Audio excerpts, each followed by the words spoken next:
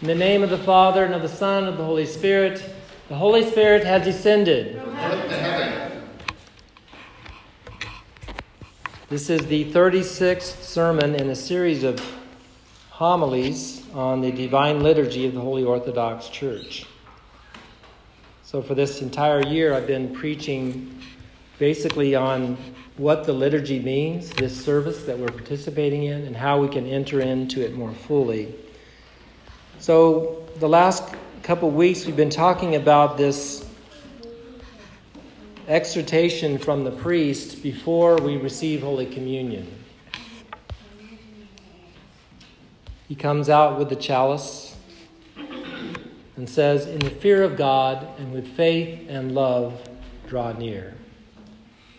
And so I promised I would preach 3 sermons on these 3 aspects of our approach to the Holy Chalice: the fear of God, faith, and love. Well, I already broke my promise because I preached 2 sermons on the fear of God.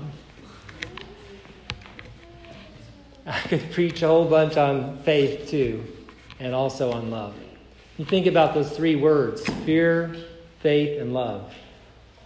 All 3 words have so many meanings, especially when you talk about our life in Christ and the church, spiritual life. So many different types of fear, so many different types of faith, and so many different types of love. We want to make sure that we have all the right ones in good measure. So we started out with fear, and that's how the exhortation begins. And of course, the scriptures say that the fear of God is the beginning of wisdom. We always start with fear. And so we're going to look today at faith. Before I do that, just briefly about fear.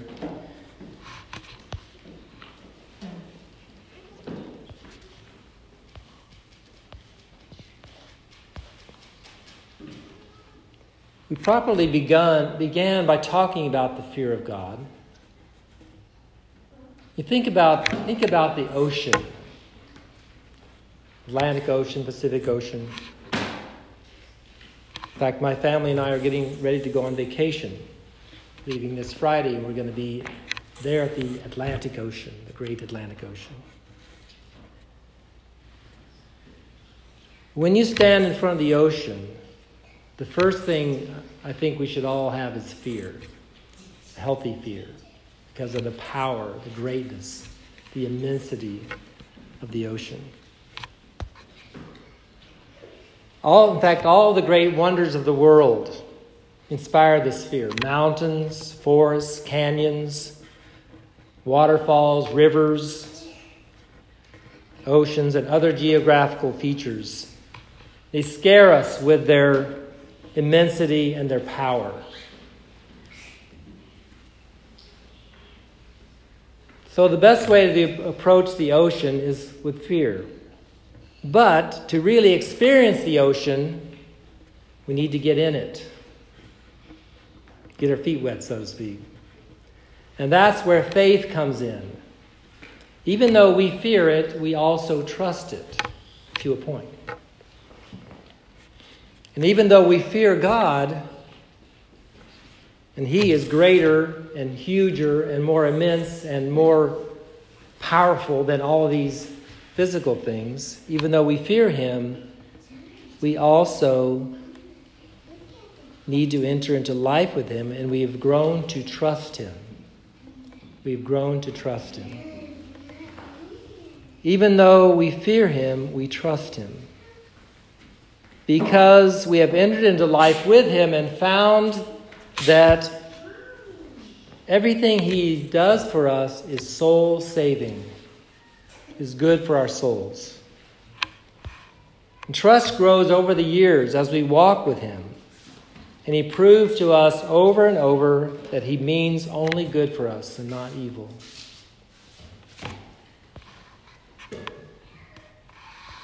The reception of Holy Communion is the ultimate expression of this trust. In one of the pre-communion prayers we pray, "May I not be burned as I touch to my lips the fiery ember of Christ's precious body and blood."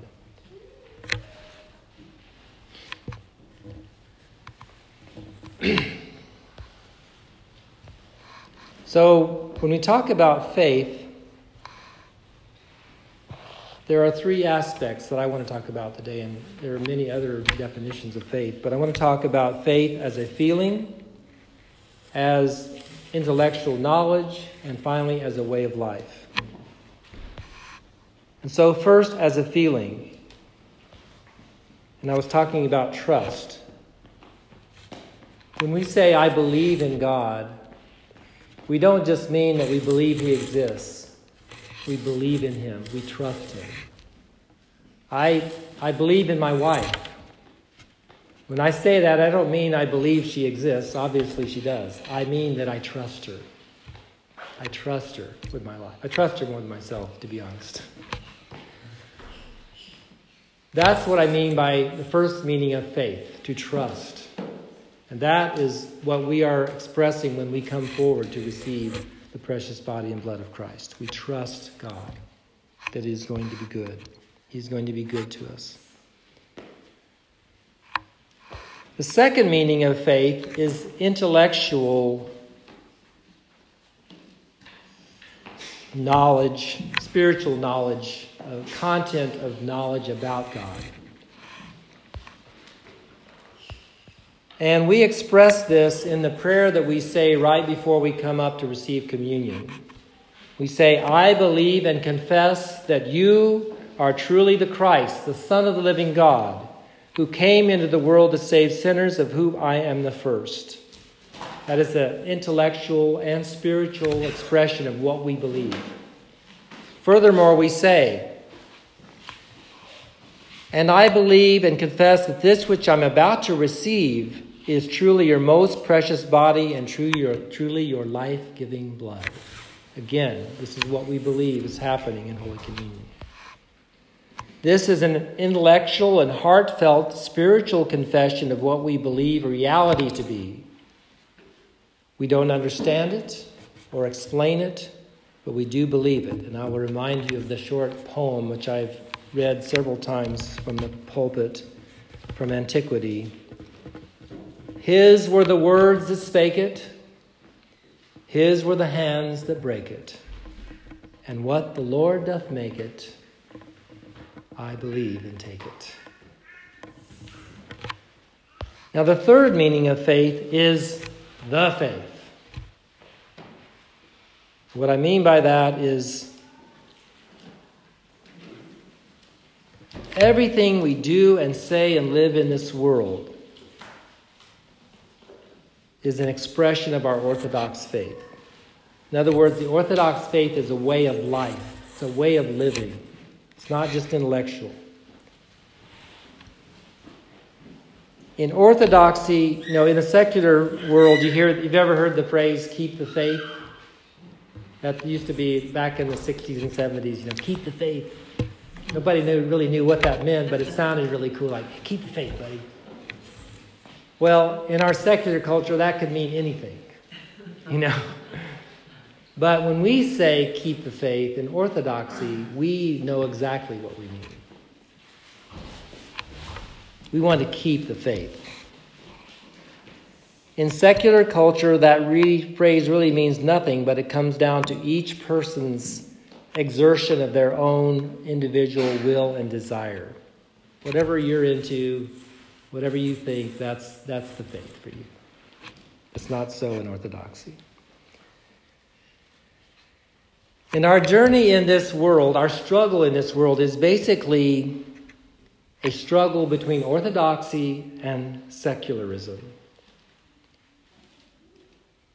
Orthodoxy means struggling against the passions. All those sins, those troubles, those things, the spiritual illnesses that afflict all of us. Struggling against them. That's what orthodoxy is about. Secularism means giving yourself over to the passions. Just going at them, giving to yourself to pride, to vainglory, to self-fulfillment, through sexual sin, food and drink, all kinds of knowledge, all kinds of entertainment, just giving yourself over to it. That's what secularism is about. In other words, secularism is what we call the world, in the sense of the cosmos, the forces of the world. Now, secularism has been at war with the church from the very beginning and has attacked the church historically through direct persecution, first by the pagans and the Jews in the early centuries, then later by the Turks or the Muslims, by the heterodox, Roman Catholic Church and other non-Orthodox groups, but more recently in the 20th century through communism. All these are different expressions of the world at war against the church. In America, Europe, and other places, however, the war has been waged in a more subtle and devious way. Not by direct persecution, although that is starting to happen, especially has accelerated in the last couple years, but rather by infiltration and the weakening of the inner moral and spiritual life of the church. So really what the secular world says to us, especially in the West, in America and Europe and other Western cultures, it says, the secular world says, okay, keep your faith, but just keep it to yourself. In other words, don't make it relevant in the culture. You can have your faith, you can believe what you want, but just don't make it cause any ripples in the culture. In other words, they are saying, we don't care what you believe as long as you don't express it in the culture and suggest that others need to believe it as well. And this is a very strong pressure, and it's intensified in the last couple of years, especially with this last political election season. It was just with big tech, social media, everybody just piled on this theme and really, really doubled down on it. And the church, many churches have capitulated already. Now, this subtle assault on the church began primarily in America in the 1960s with the sexual revolution and has come to full fruition in the beginning of the 21st century. I'll give you a couple of examples of what I mean by this. I'm really into gardening. Sometimes in the garden, you'll have a really huge weed that you want to get rid of. And you bend over and you start to pull, and it just doesn't want to give. It's got deep roots. It's really embedded itself in your garden. Well, I've learned over the years, okay, you want to get the big guy, you just start picking at the little things around it. Get the weeds that are around the big weed. Just kind of pull them up. Gradually, you're starting to loosen the soil and breaking down the fabric that's in the soil above these roots. And finally, you get all those little weeds out, and then you just grab that big one and just go out. Another example is one time my wife, who I trust completely, of course, decided she wanted me to move a bush. We had a lilac bush or a rose of Sharon or something that she didn't like where it was. So she asked me to move it. So I get my pickup truck and my tow chain out, and I put it around the base of the bush and hook it up to the back of the truck and start to move and feel it tugging, and it's not going out. I mean, it's staying.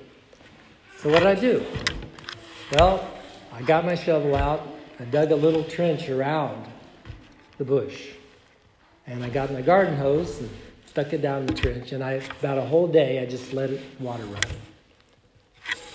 Totally saturated that ground with water. By the time I got done with that, little Jacob there probably could have pulled it out by hand.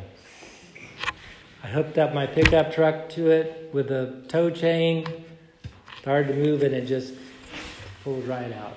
Dragged it over to where I needed to move it.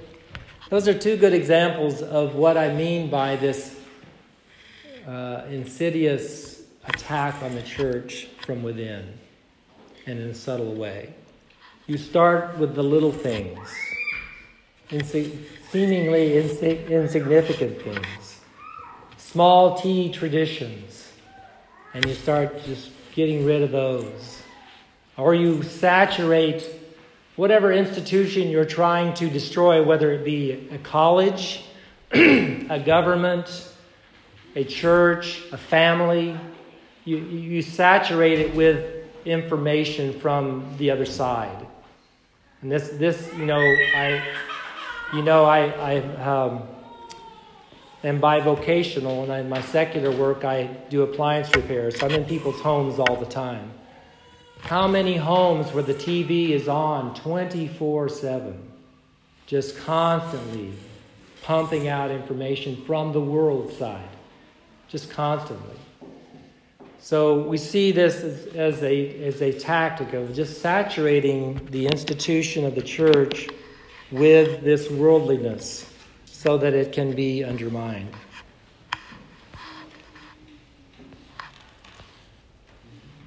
Little by little, the world wants to strip away all exterior expressions of piety.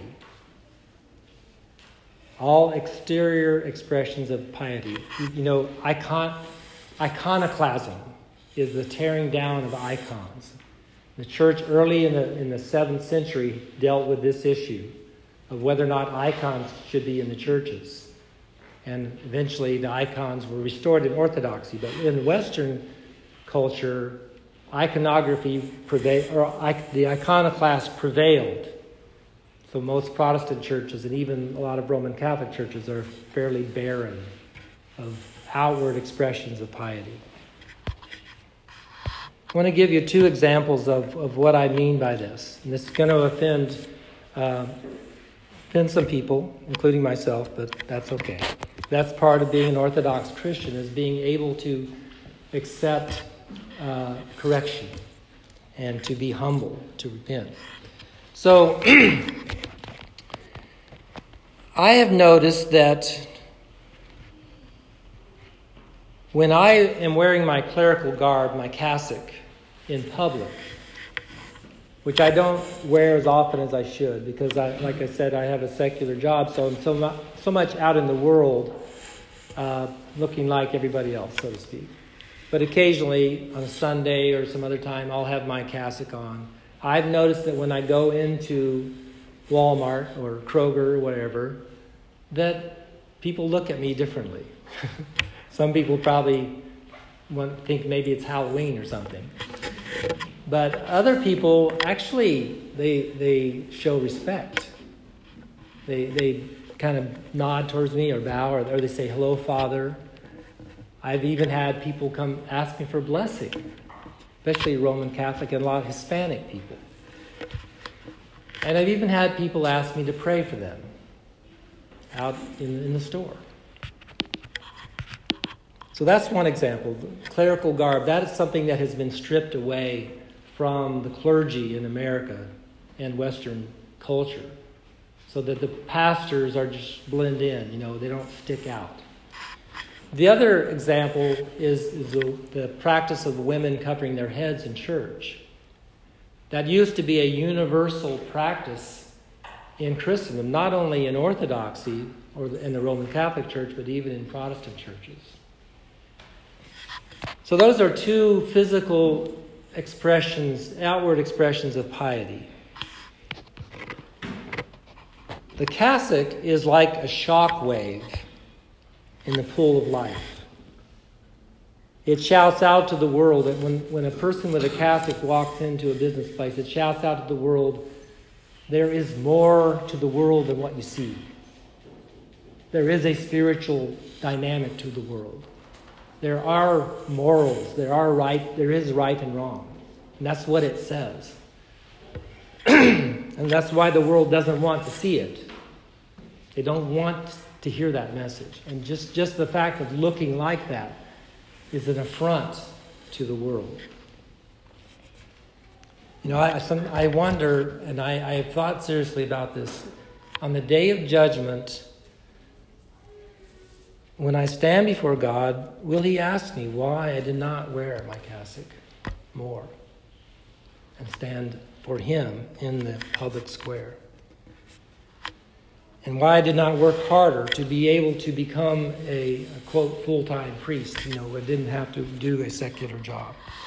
So that's something I have to deal with. The world wants the clergy to simply blend in and be unnoticed and irrelevant. The world does not want preachers preaching about these issues in churches either. They would want us to just keep it simple, talk about love, and love is love, and so to speak. Same is true of a woman's head covering. Early on in our life as a mission parish, one time we had a woman, very wonderful, dear person, but she was Greek Orthodox. She was visiting our church, and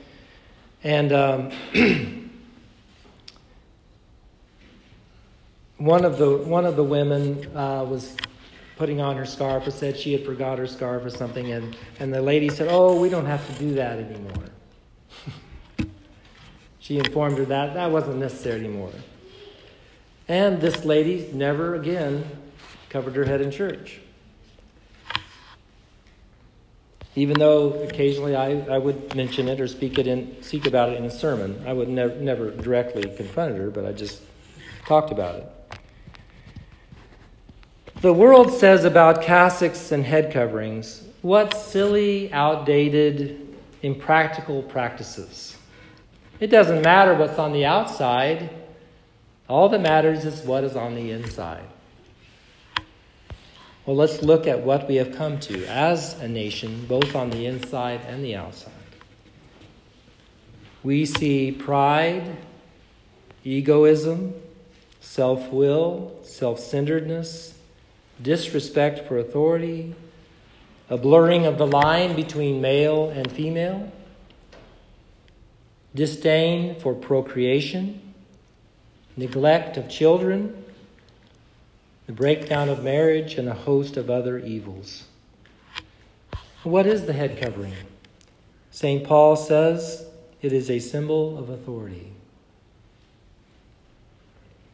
People who do knitting know how losing a single stitch can unravel the whole project. You start pulling and it comes loose, and then you can just keep pulling and pulling and pulling yarn until you have nothing left. And so it is with something so simple as me not wearing my cassock or a woman not covering her head. So I had picked on myself for not wearing my cassock and women for not wearing head coverings, just to make it fair. But the point is really that all of us should approach the Orthodox faith with humility and repentance, looking at every aspect of our lives, asking God to shape us into holy, authentic, and sincere representatives of His church in this world. So my children in Christ, as we approach the holy chalice today, let us have faith by first trusting God, secondly, believing in the real presence in Holy Communion of His precious body and blood, and thirdly, by committing ourselves to be truly Orthodox in every aspect of our lives. In the name of the Father, the Son, and the Holy Spirit has descended.